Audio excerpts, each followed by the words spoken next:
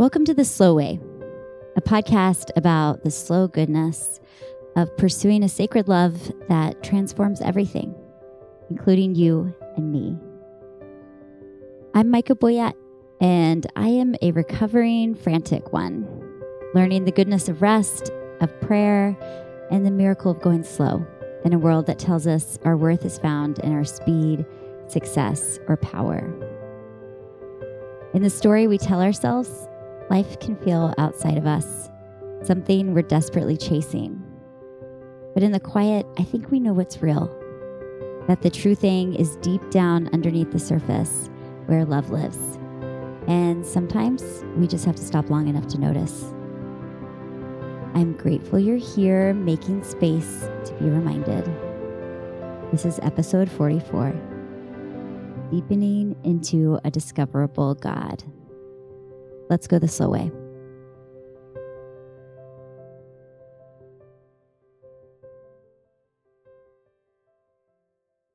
At some point in the past month, I discovered a beautiful quote from Ronald V. Wells somewhere in a book. What book? I don't know. Who can remember these things? But that quote led me on a search through the Google machine for Wells, which eventually led me to his book, published in the early 80s, which arrived from my favorite used online bookstore straight into my mailbox. I love finding gems like Spiritual Disciplines for Everyday Living, which is his book about cultivating a spiritual life.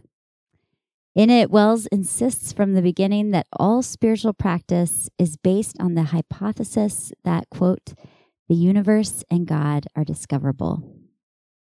Discoverable. I've been ruminating on this word this week.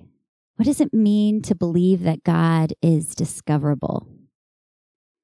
Wells calls this a necessary hypothesis.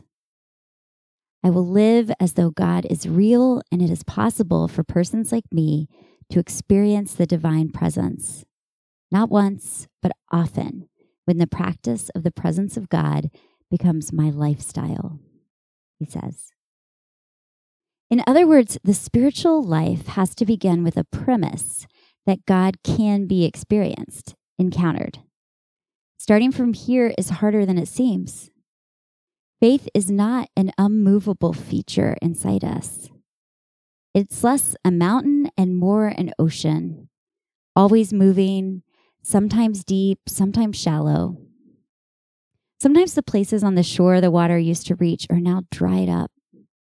But the work of the spiritual life is to receive that constant shifting, not as failure of belief, but as part of the process.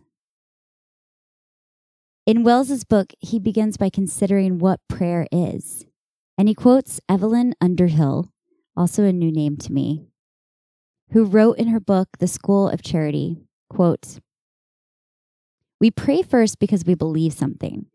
And with the deepening of prayer, its patient cultivation, there comes, perhaps slowly, perhaps suddenly, the enrichment and enlargement of belief as we enter into a first-hand communion with the capital reality who is the object of our faith."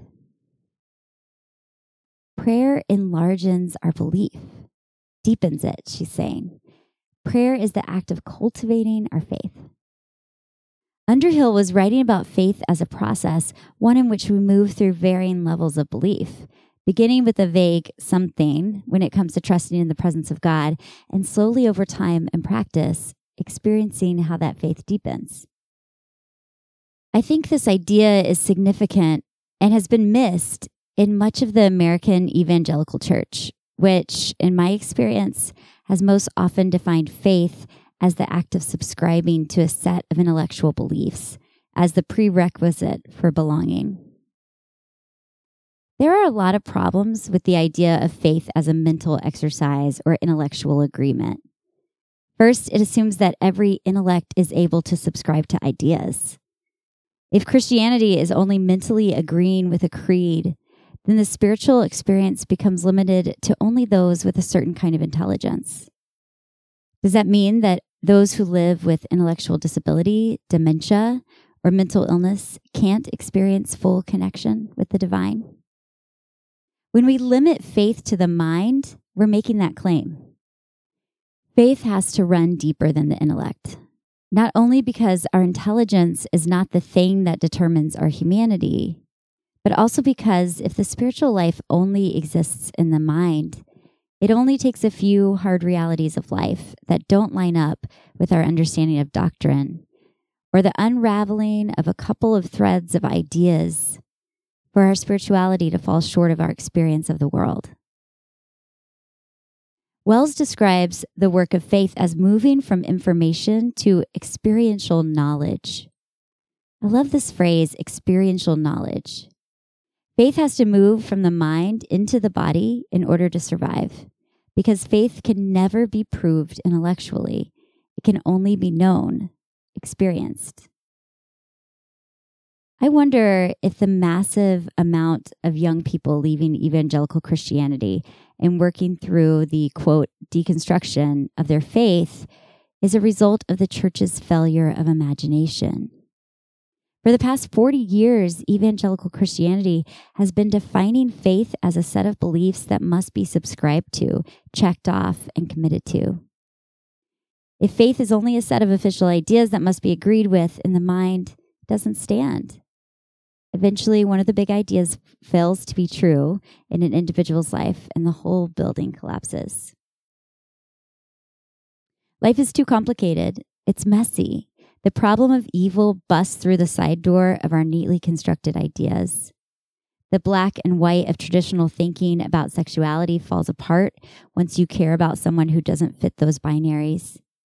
The promise that if you follow the rules, God will give you joy collapses when you're the one walking through the tunnel of depression, or the one sitting at the side of a loved one who is dying too soon. As Wells says, too long we have reduced religious awakening to a one-time conversion experience with the implication that this once and for all glorious event was the sum total of what it means to become religious or spiritual.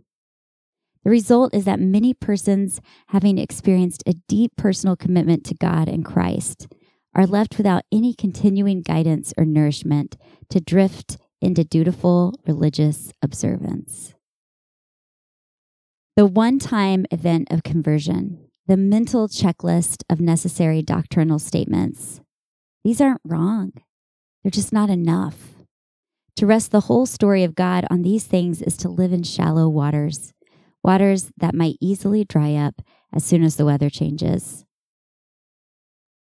So what is faith? Wells says it's a commitment to lifelong pilgrimage, a willingness to walk through various terrain, sometimes rugged and despairing, sometimes exhilarating. It's living with the scriptures until they become the, quote, engrafted word. It's becoming, quote, singly intentioned, or as Thomas Kelly called it, to learn to center down into the presence of God. 20 years ago, my faith as I understood it began to falter. I was disappointed in the faith tradition I'd been raised in. I began to see the cracks in the lives of the pastors and leaders who led my tradition. I began to see how the system of faith I'd been handed wasn't protecting my friends from pain or devastating life mistakes or sorrow. And I began to have a gut knowledge that many of the issues I'd been given dualistic answers to were much more complicated than I had imagined. The world and the experiences of people were much bigger than simplistic right and wrong answers had prepared me for. In other words, what caused the crisis in my intellectual subscription to ideas around faith was the church itself, not the temptations of a secular culture or some notion of science as anti-spirituality. My faith as I knew it began to unravel simply because the humans who made the rules that defined faith failed to be perfect, and life failed to pan out in the way their teaching said it would. 20 years ago, when doubt creeped into just about every intellectual claim I'd staked my Christianity upon, my faith was rescued. Not by certainty, not by a well-oiled argument. I was rescued by pilgrimage, experience, practice. I had known enough of the presence of the Spirit in my young life of faith that it had settled deeper in me than my mind. So even when my brain began to reject certain ideas, my body remembered the presence of God. My body saved my faith.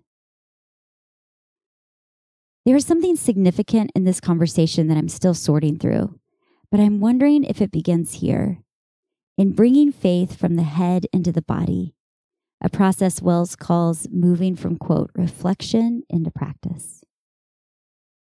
And maybe that's why I started this podcast in the first place, because I desperately wanted to give words to the process of Christian spirituality as pilgrimage, as an unfolding that deepens us.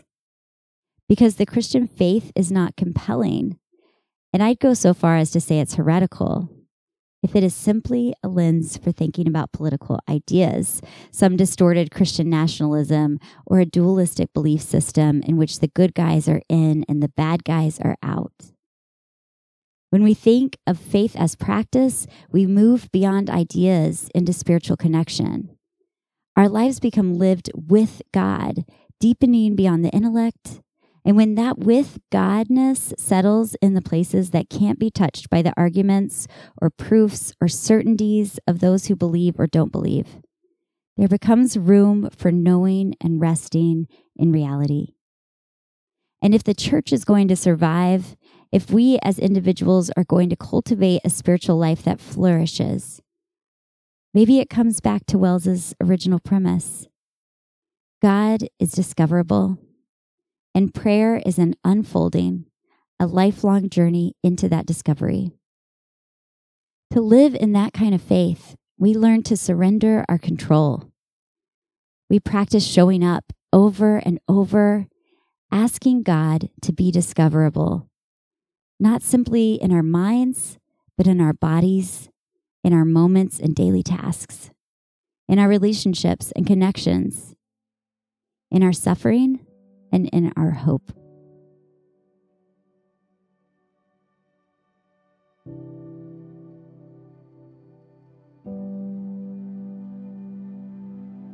A slow practice.